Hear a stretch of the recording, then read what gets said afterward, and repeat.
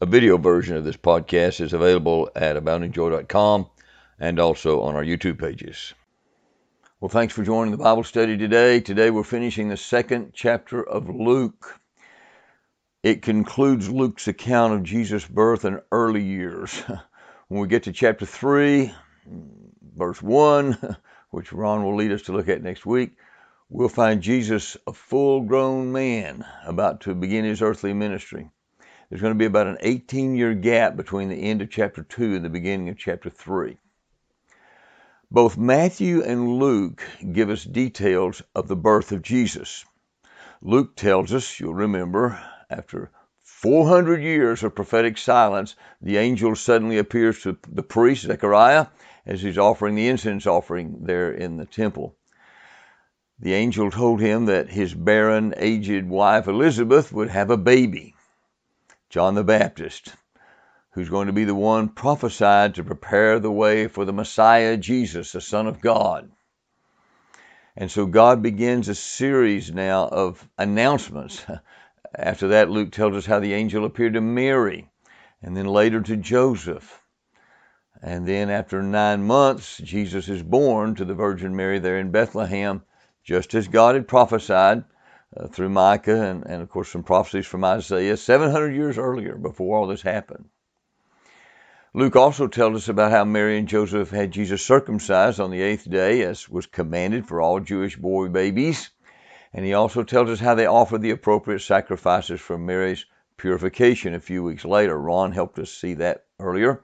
And then last week, Ron shared with us the important passages. Turned out to be really, really important, and we tend to overlook them so easily, but that tell us about these important testimonies from Simeon and from Anna, very important part of God's Word. We learn from Matthew that Mary and Joseph then found a house there in Bethlehem and stayed there a while longer, maybe as much as 2 years longer, until the Magi from the east, led by a supernatural star, you remember this, found them there and they worshiped Jesus. Matthew also tells us that God sent an angel to warn Joseph to take Mary and Jesus to Egypt to escape, because Herod was going to kill him.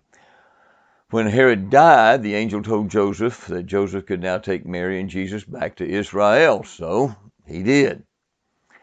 But when Joseph arrived in Judea, he learned that Herod's son, Archelaus, was now governing Judea, and Joseph was afraid of Archelaus, so he took his little family back to Nazareth up in Galilee, about 80 miles north.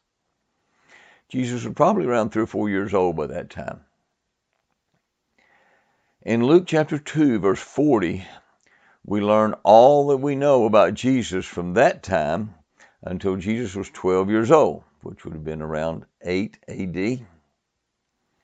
So verse 40 says, "And the child grew and became strong, filled with wisdom, and the favor of God was upon him." It's kind of hard for me, I'm sure it is for you too, not to use our imaginations to try to fill in some details here. We'd love to have some more details. For example, we wonder what it was like for Mary and Joseph to have this perfect little boy child. I mean, we wonder what the interaction must have been like between Jesus and Mary and Joseph, but also between Jesus and James and Jude and his other siblings, you know. We wonder what it would have been like to have a sinless child there in the home. How would that sinless child behave? It's a little bit hard to imagine it. We're so used to kids being selfish and demanding and lazy and deceptive and all the other sins that come along with being a kid. For example, think about the fact that Jesus never gave in to the sin of laziness. Never. Try to imagine what that might have meant. It's probably impossible for us, but it certainly, I would think, meant that he memorized a lot of scripture very early in his life. I want us to think about that for just a minute. Let me ask you something. Have you ever disciplined yourself enough to memorize quite a bit of scripture over a period of weeks maybe, or months, or even years maybe? You know, you got convicted you need to hide more of God's word in your heart, and you started working on it. But it doesn't have to even be scripture. Maybe you've disciplined yourself at some point in your life, maybe on a job or something. You had to memorize a bunch of stuff. And you had to do it over a period of time. It was just too much to do all at once, so it took some time. Well, if you've ever done that, you'll probably be able to identify with this. When you first started doing the memory work, it was very slow. You remember that? So difficult. Your memory muscles weren't in shape. Memory muscles, I better put that in quote, not really muscles, of course, but it was very hard and very slow, and it required a lot of repetition and determination and a lot of discipline. It wasn't easy. It took perseverance on your part. It was tiring for your brain. It kind of wore you out. And it's not something we just naturally want to do. It takes discipline. But after a while, you may have noticed that you really were able to memorize things more quickly than you had been earlier. It's like your brain's beginning to get whipped into shape. You remember that feeling? And it works a little more efficiently. I mean, it's never totally easy, but it works more efficiently. Mental discipline tends to make us look smarter than we really are if we just exercise the mental discipline. But most of us don't want to do that. It's a lot of work. If we demanded our kids be less lazy and more disciplined, we might be surprised at how many more kids we just have. Wow, this is a child prodigy. It's all in discipline. But we feel guilty about that, don't we? We feel guilty about pushing them too hard. You know, we know we haven't pushed ourselves that hard either, so it's kind of hard, and we feel guilty about pushing our kids too hard. And of course, all through the process, the kids resist being pushed too hard. So it tends to go kind of slow, and sometimes we just give up on the whole project. But think about Jesus. He never, ever sinfully indulged himself in laziness. He wasn't lazy, ever. He was self-disciplined from the very beginning. He didn't sin. Now, I know some people say, well, yeah, but he was God in the flesh. That doesn't count. I mean, it was easy for him, right? He's God. Now, I know it's true. He was fully God and fully man, but let's be careful here. Because in Paul's letter to the Philippians, we know that in some sense, Jesus decided to lay aside certain aspects of his deity so that he could become identified with us when he became a man. Let's just read that passage in Philippians chapter 2, starting with verse 5. Have this mind among yourselves, which is yours in Christ Jesus, who, though he was in the form of God, did not count equality with God a thing to be grasped. Look at this. But emptied himself by taking the form of a servant, being born in the likeness of men. And being found in human form, he humbled himself by becoming obedient to the point of death, even death on a cross. Verse 7 says he emptied himself. And that, again, that kind of arouses our curiosity. We're not sure all that it implies. But we do know that he emptied himself of his deity to the point that he could be tempted to sin, just like we are. The Bible is very clear about that. Over in Hebrews, for we do not have a high priest who is unable to sympathize with our weaknesses, but one who in every respect, you hear that? See it right there? Who in every respect has been tempted as we are, and yet without sin. Now that's very, very important. Jesus was tempted. This verse says, in every respect, just as we're tempted. Can you imagine how tempted he must have been, even as a child, to lose his temper when he saw other people doing dumb things? He watched other people doing dumb, sinful things, unbiblical thinking, crazy thinking. He was tempted, just as we are, tempted to be lazy, tempted to give in to the flesh, tempted to sinful anger, tempted to sexual sins, tempted to be self-centered, on and on, just down the list you can go. But we learn from James that God cannot be tempted. Remember that? Let no one say when he's tempted, I'm being tempted by God. For God cannot be tempted with evil, and he himself tempts no one. But wait, Jesus was tempted, but Jesus was God, right? He is God. So is this a contradiction? No, not at all. Because while Jesus was a man, he emptied himself. He gave up some of what it meant to be God, including the inability to be tempted, so that he could truly identify with us and our temptations. So it's hard for us to put all this together, but he was tempted, but he never sinned. Some early writers were so desperate to have details of Jesus' childhood, they used their imaginations and they just made some things up. It's kind of interesting, maybe funny in a way, but there's a fictional book from the 2nd century called The Infancy Gospel of Thomas. Don't confuse that with what's called the Gospel of Thomas. That was another heretical book. The Gospel of Thomas was written by Gnostic heretics. It was also written in the early part of the 2nd century. But this so-called Infancy Gospel of Thomas tells some really wild, made-up stories about Jesus when he was a young boy. For example, it says Jesus and his friends made some clay pigeons, and then Jesus gave them life, and they flew away. That's not biblical, of course, just a made-up story. He was also portrayed in that book as actually killing some other kids by the use of curses when they crossed him the wrong way. Like one of the kids, I think, poured out some water maybe that Jesus had collected, and maybe one of the kids had bumped into Jesus or hit him or something, and Jesus just cursed them and they died. And the neighbors complained to Mary and Joseph that Jesus was killing their kids, and so Jesus struck those neighbors blind.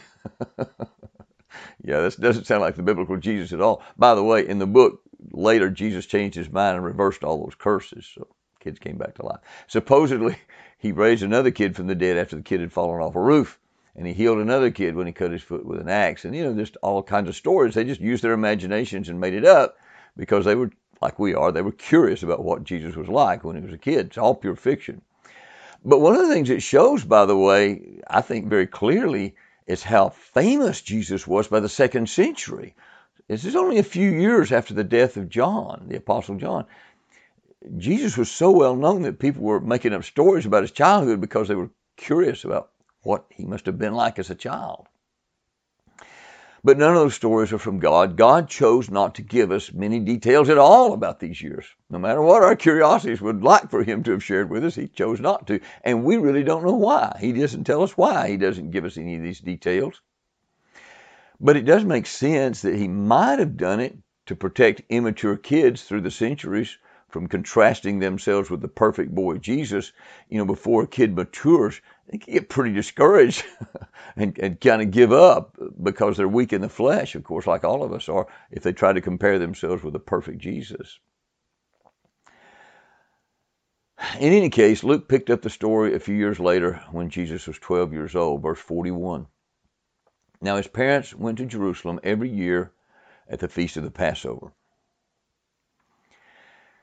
In Exodus chapter 23, God commanded all the Israelite males to come to the tabernacle, later, of course, the temple, to offer sacrifices 3 times a year. One was often called the Feast of Unleavened Bread, which was associated with the Passover. They were right together on the calendar. The 14th day of the first month of the Hebrew calendar, Nisan, was the Passover.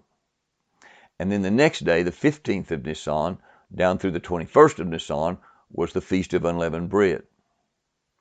By the way, the 15th day of Nisan and the 21st day of Nisan were high holy days. They were annual Sabbaths. There were 7 of those on the Hebrew calendar. They were treated just like a weekly Sabbath day, but they could fall on any day of the week. They didn't fall on what we call Saturday, or didn't usually. And many times, that feast time altogether was simply called Passover. But everybody knew it included that whole 8-day period, the Passover, the Feast of Unleavened Bread. Sometimes it also went by the Feast of Unleavened Bread. They left out the word Passover, even though everybody knew it included the day before the Feast of Unleavened Bread, which would be the Passover as well. So it can cause some confusion. They were also required to go up to the temple, by the way, on the Feast of Weeks, which is called Pentecost in the New Testament. And here's how that worked. There was a weekly Sabbath, of course, at some point during the Feast of Unleavened Bread, and the day after that Sabbath, which would be the first day of the week, we call it Sunday, that was during the Feast of Unleavened Bread, was called the Feast of the First Fruits. And they had to offer certain grain offerings on that day. Then from that Sabbath day that landed inside the Feast of Unleavened Bread, they counted 50 days, which would always end up on the first day of the week again, what we call a Sunday, and they would celebrate the Feast of Weeks, Pentecost. And they were required to go down and offer sacrifices on that day. Then in the fall of the year, There were several festivals. On the first day of the month of Tisri, they celebrated the Feast of Trumpets. It was just a one-day annual Sabbath. 9 days after the Feast of Trumpets, on the 10th day of that month, they celebrated another annual Sabbath. It was a fast day called the Day of Atonement. And then on the 15th day of that month of Tisri, the week of the Feast of Tabernacles began. And like the Feast of Unleavened Bread, the first and last day of the Feast of Tabernacles were high holy days or annual Sabbaths. And Jewish males were required to make this pilgrimage wherever they were. They had to make their way back 3 times a year for Passover, Feast of Unleavened Bread, of course, with Passover, for Pentecost, and for the Feast of Tabernacles. Of course, they would get back as often as they could. As time went on, many times they wouldn't be able to get there 3 times a year, and if they could only get there once, they would try to make it to the Passover if they possibly could. It was the most important in their minds. Probably most important in God's mind, too, because that, of course, is when Jesus was going to die. He was crucified at Passover because he was the Passover lamb, the ultimate Passover lamb. What all these other Passover lambs portrayed was Jesus, the Lamb of God. Well, often the men would go with their wives and maybe take part of their families with them, too. The Jews felt like women were especially devout if they could work it out to make that pilgrimage with her husband down to Jerusalem to the temple.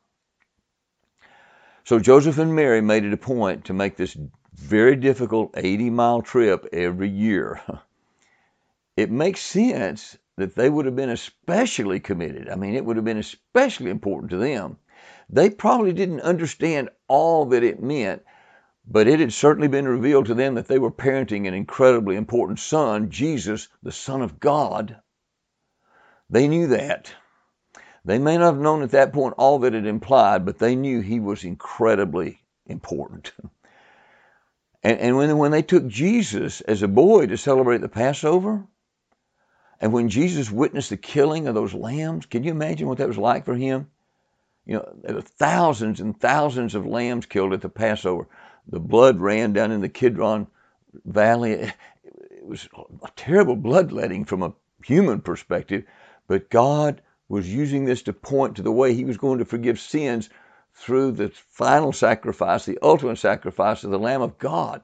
And wouldn't it be fascinating to know exactly when Jesus began to realize as a little child, all those lambs were pointing to him.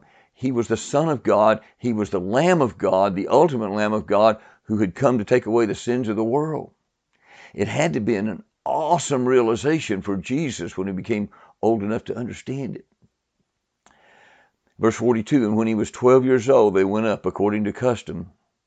And when the feast was ended, as they were returning, the boy Jesus stayed behind in Jerusalem. His parents didn't know it. But supposing him to be in the group, they went a day's journey.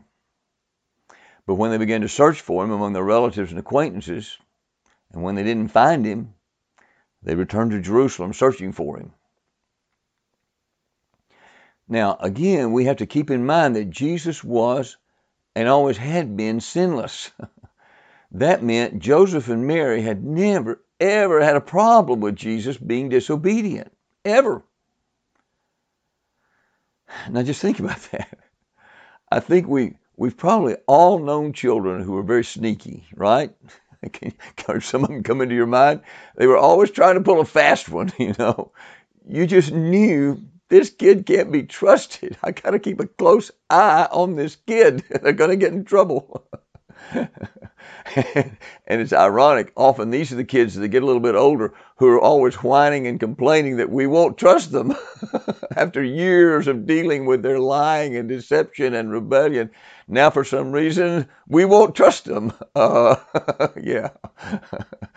On the other hand, I bet you can also remember some kids. Of course, they weren't perfect and sinless. We've never known a child who was perfect and sinless. All of them, just like us, have sinned and fallen short of the glory of God, except for Jesus.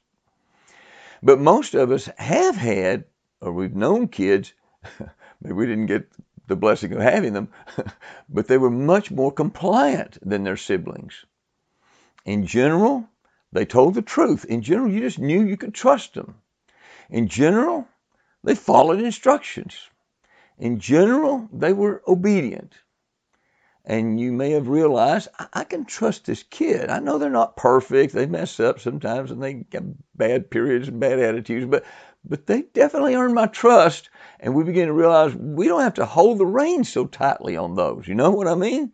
We can allow these kids a little more freedom. They're not going to do something dumb. You know what I'm talking about. Well, Jesus was now 12 years old, and he had never, ever disobeyed. He had never deceived his parents. He had never told a lie. So he had Joseph and Mary's total trust. They knew they could trust this boy. Well, we don't know this, but with little James and Jude, his younger brothers, and maybe some of his other siblings, might not have worked that way with them. Certainly it didn't work that way with them. Mary and Joseph may have thought, we got to keep an eye on these others. But with Jesus, they probably would have thought, I don't know where he is right now, but I'm confident he's not pulling a fast one on me. I know I can trust this boy. So they didn't worry about him. If he was with Mary, he's probably with Joseph. Maybe with some of the cousins, maybe with some of his friends. He's doing fine. So Joseph and Mary, based on their past experience with Jesus, were just confident that Jesus was certainly not doing anything wrong. He certainly wasn't getting in trouble. They just assumed he was up with some of the others. It was a big crowd of people, relatives and friends, making this pilgrimage. So they traveled from Jerusalem a full day. And I guess they were getting ready to set up camp for the night. And Joseph and Mary got together. They found each other. Where's Jesus? Well, I thought he was with you. Uh-oh. Maybe he's with his cousins. No, he's nowhere to be found. So next morning, what's going on? They head back to Jerusalem looking for him. So they're a day out of Jerusalem, a day back to Jerusalem. On the third day, after looking for him all day there in Jerusalem, they finally found him. Verse 46, after 3 days, they found him in the temple, sitting among the teachers, listening to them and asking them questions. And all who heard him were amazed at his understanding and his answers. And when his parents saw him, they were astonished, and his mother said to him, Son, why have you treated us so? Behold, your father and I have been searching for you in great distress. And he said to them, Why were you looking for me? Didn't you know that I must be in my Father's house? And they did not understand the saying that he spoke to them. Now, first, we need to ask again, did Jesus do something wrong here? I mean, it might be tempting for us to find ourselves tending to agree with his mother Mary. Jesus, how dare you stay behind like this and cause us all this worry? Why didn't you tell us what you were going to do? You dishonored your parents here. Mary said, Son, why have you treated us like this? She sounded like she's putting a guilt trip on him, doesn't she? Now, we know better. We know Jesus did not dishonor his parents. He didn't do anything wrong. He never sinned. That included when he was 12 years old. Think about it. Why had they taken him to Jerusalem in the first place? Celebrate the Passover. Where'd that happen? At the temple. They'd taken him to the temple. And I think it's probably very reasonable to assume that when they left the temple, they didn't think twice about Jesus. They just assumed he was with the others, just like they did on the trip. Jesus didn't go anywhere. He didn't leave them. He just stayed where they'd taken him, at the temple. He didn't run off. He was right there where they took him. But he's now talking with the Jewish teachers. His parents had left him. And now Mary's trying to make Jesus feel guilty about it. Now, Jesus could have said right here, Hey, come on, Mom. You're the one who brought me here. I didn't leave you. You left me. Stop trying to put a guilt trip on me. No, Jesus didn't say that. That would have been true, wouldn't it? But it wouldn't have been honoring to Mary. So he simply said, Why were you looking for me? Didn't you know I must be in my Father's house? He's asking her questions. He may be trying to get her to think a little bit, but there's no disrespect here. Now, these are the only words of Jesus himself spoken in his human body coming out his mouth that Jesus made sure were recorded for us in the Bible, in his word, until about 18 years later when he begins his ministry. So, if these are the only words we have from his mouth for the first 30 years of his life on earth, it kind of stands to reason that maybe they're important. And I want to come back to them in just a minute. I want to focus on them just for a minute or so here. But first, let's think briefly about his conversation with those Jewish teachers. Wouldn't that have been fascinating? Wouldn't you like to have been a fly on the wall there and listen to that conversation? Like I said earlier, I think the only reason we don't have more children than what we might put in the category of child prodigy kids, is because we allow our kids to indulge themselves in a significant amount of selfish, lazy behavior. And we do it because we ourselves are guilty of the same thing, and we feel guilty about making them work too hard. And we may even find ourselves feeling sorry for kids who decide to seriously discipline themselves. I don't know if you've ever been there or not, but it may seem to us, I think that kid's going off the deep end. They're studying too much. They're memorizing too much. We may say, hey, listen, you're spending too much time doing all that work. You need to relax a little bit, enjoy life, be a little more well-rounded. We're afraid they're going to be different. And they certainly will be different, wouldn't they, if they engage in that kind of study and discipline? You're not going to have many kids doing that, but some would. But it's different in a good kind of way. But true prodigies, these kids that we call prodigies, they will often drive themselves to do an enormous amount of memory work and work that requires a lot of mental and physical discipline. I mean, they work hard. Well, Jesus would certainly have come across as an amazing child prodigy. Verse 47 tells us that these teachers were amazed at his understanding and his answers. Why? Well, it's not just because Jesus is God. Yes, he's God in the flesh. I know we've already been through this, but he had spent the better part of 12 years not being lazy, not being undisciplined. He didn't sin. He knew the scriptures. I expect that he was already very familiar with prophecies that prophesied his birth and his life and his death and his resurrection. We can imagine him asking those Jewish teachers what they thought David was talking about when he said, they pierced my hands and my feet, since David never had his hands and feet pierced. Maybe he asked them, and maybe they thought, whoa, that's a pretty good question, Jesus. Perhaps he asked them what they thought Isaiah meant when he wrote, but he was pierced for our transgressions. He was crushed for our iniquities. Upon him was the chastisement that brought us peace, and with his wounds we're healed. Maybe he asked, how is it that the Messiah is prophesied to bear the sins of many and his soul make an offering for guilt? And how is it that the Messiah will pour out his soul to death and be cut off out of the land of the living, and yet shall live to prolong his days and divide the spoil? How would that work? And I can imagine those guys saying, whoa, this kid's asking some pretty deep questions. And that's in Scripture. He's bringing it right out of Scripture. I imagine Jesus was asking a lot of questions like these. And so, like the Bible says, the teachers were amazed. Jesus knew who he was. He already knew that God was his Father. Joseph and Mary knew that before he was even born. Zechariah and Elizabeth knew it. Simeon and Anna knew it. The angels knew it. The angels announced it to the shepherds, so they knew it. Mary and Joseph and Zechariah, angels appeared to them too. Jesus knew who he was. So in the words of Jesus, the only words we have from the mouth of Jesus for his first 30 years of his life on earth, he said, why were you looking for me? Did you not know that I must be in my Father's house? He was gently saying, you really didn't have to be searching, did you? Think about it. You know who I am.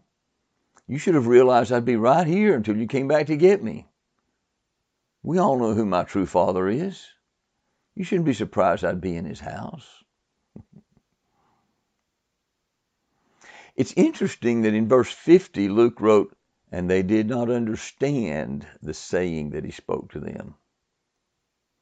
And maybe our first reaction is to say, wait a minute, Joseph, Mary, the angel told you who Jesus is. You know he's the Son of God. You've been raising him for 12 years. How can you not understand this? But let's be careful here. Luke didn't say they didn't understand who he was. They did understand who he was. But they hadn't been able to put all the pieces together yet. Jesus was saying some things here that they couldn't quite assimilate and internalize For us, it's kind of easy to understand it, but for them, it was not. Hindsight is 20/20. We need to never forget that.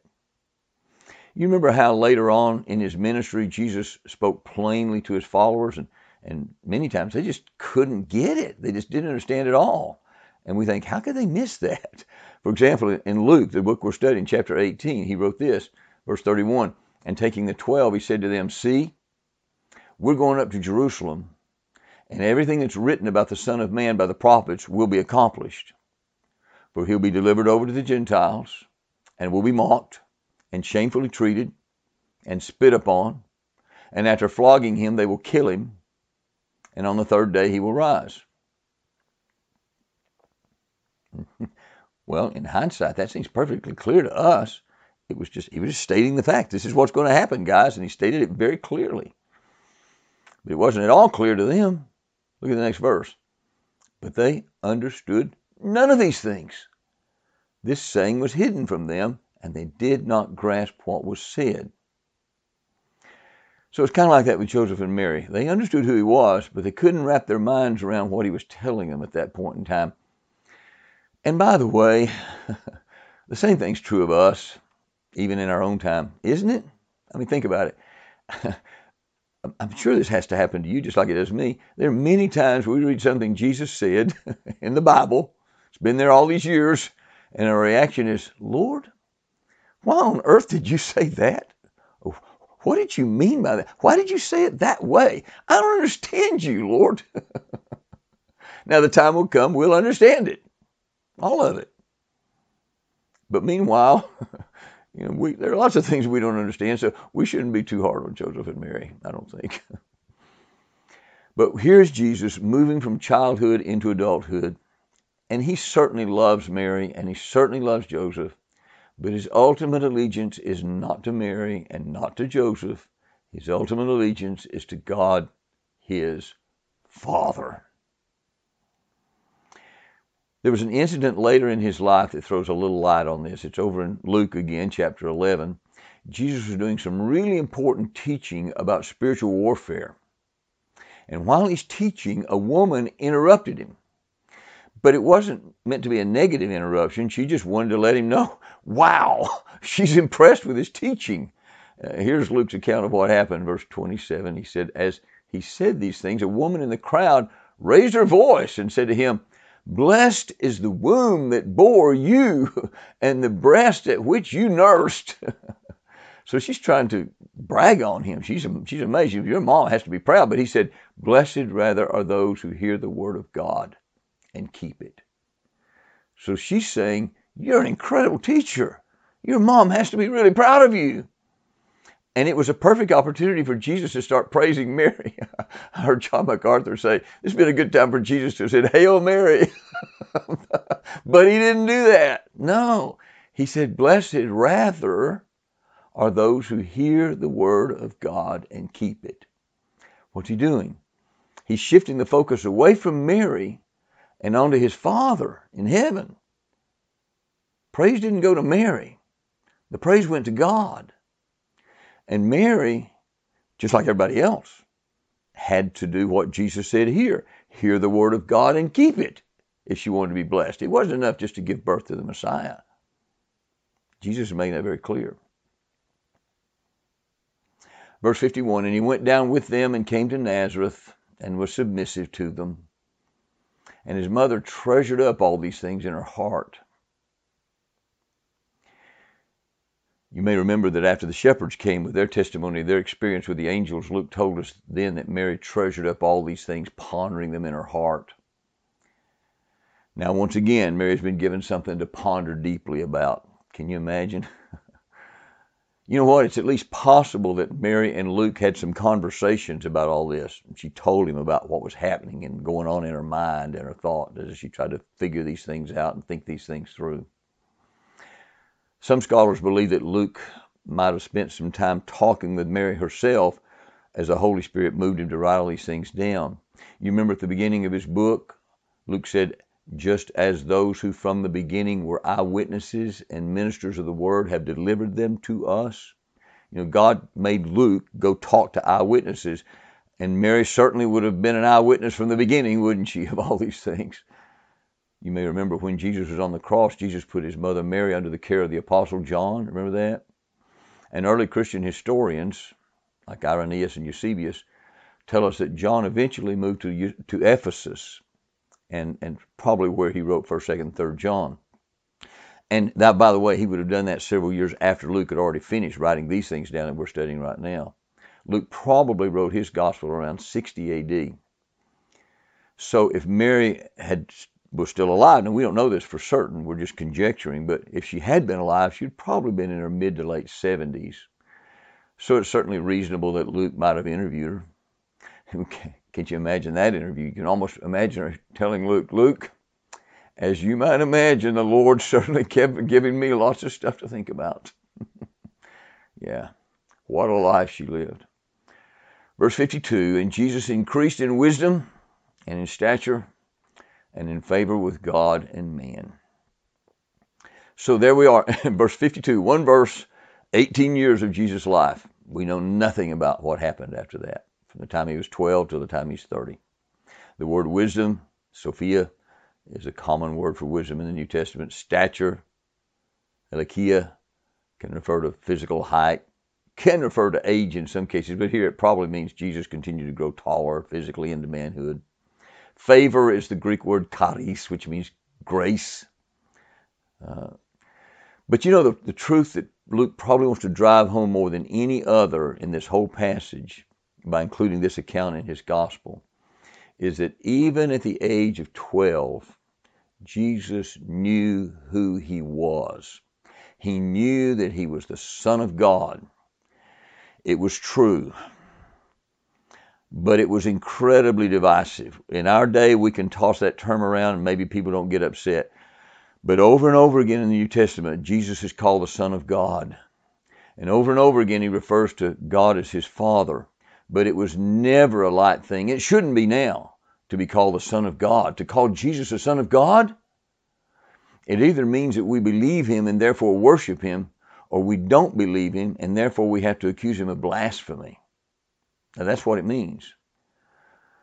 When the Jewish leaders were calling on Pilate to crucify Jesus, Pilate said, "I can find no fault in this man." And the Jews explained it to Pilate. They said, "Listen, Pilate, we have a law. According to that law, he ought to die. Why? Because he has made himself to be the Son of God." It was blasphemy if it wasn't true. So when Jesus says he's the Son of God, it's a very, very serious thing, however we respond. And every one of us has to decide how we are going to respond to that claim. And it'll either make us furious, just like it did those Jewish religious leaders, and we'll accuse him of the worst kind of blasphemy like they did, or we'll believe him. We'll realize it's true. We'll fall at his feet and worship him. God inspired Luke to give us this gospel so that it would be exactly what would happen, that we'd realize Jesus really is the Son of God. And he knew it early. And that we would spend our lives worshiping him and serving him and loving him and trusting him and giving him lots of glory. Let's pray. Father, thank you again for raising up this man Luke, for causing him to get the kind of training he did in medicine, and causing him to be so meticulous in his thinking as a historian, causing him to be a good close friend of the Apostle Paul, and then causing him to write down this incredible gospel as well as the book of Acts. Lord, you used him in such a powerful way. And we thank you so much for his life. But Lord, we thank you more for the one he pointed us to so clearly and so powerfully. Thank you for Jesus. Thank you that you gave us this little window that we could look into the life of Jesus when he was 12 years old and realize that even then he knew that you were not just God, but his Father. He is God, the Son, come in the flesh. And Lord, we know he came for one reason, and that was to follow the prophecies, the pattern that you'd given all through your Old Testament of these lambs that were sacrificed on the Passover. Follow all these things all the way to the cross, living that perfect life, never once sinning. Lord, it's hard for us to imagine what it must have been like to have been Mary and Joseph with a perfect son. Their guilt showing up all the time, but his never. Lord, what an amazing thing it must have been. And never sinning, and then taking our place on that cross, becoming that Lamb of God that takes away the sin of the world, the sacrificial Lamb. How we thank you. You've put together an awesome plan, Lord. You are God, and there's none else. And we want to follow Jesus well. We want to worship him and love him, trust him as the Son of God, and trust you as our Heavenly Father because of Jesus. So thank you for putting this in your word. Help us to be more like him. Help us to trust you more. We pray in his name. Amen.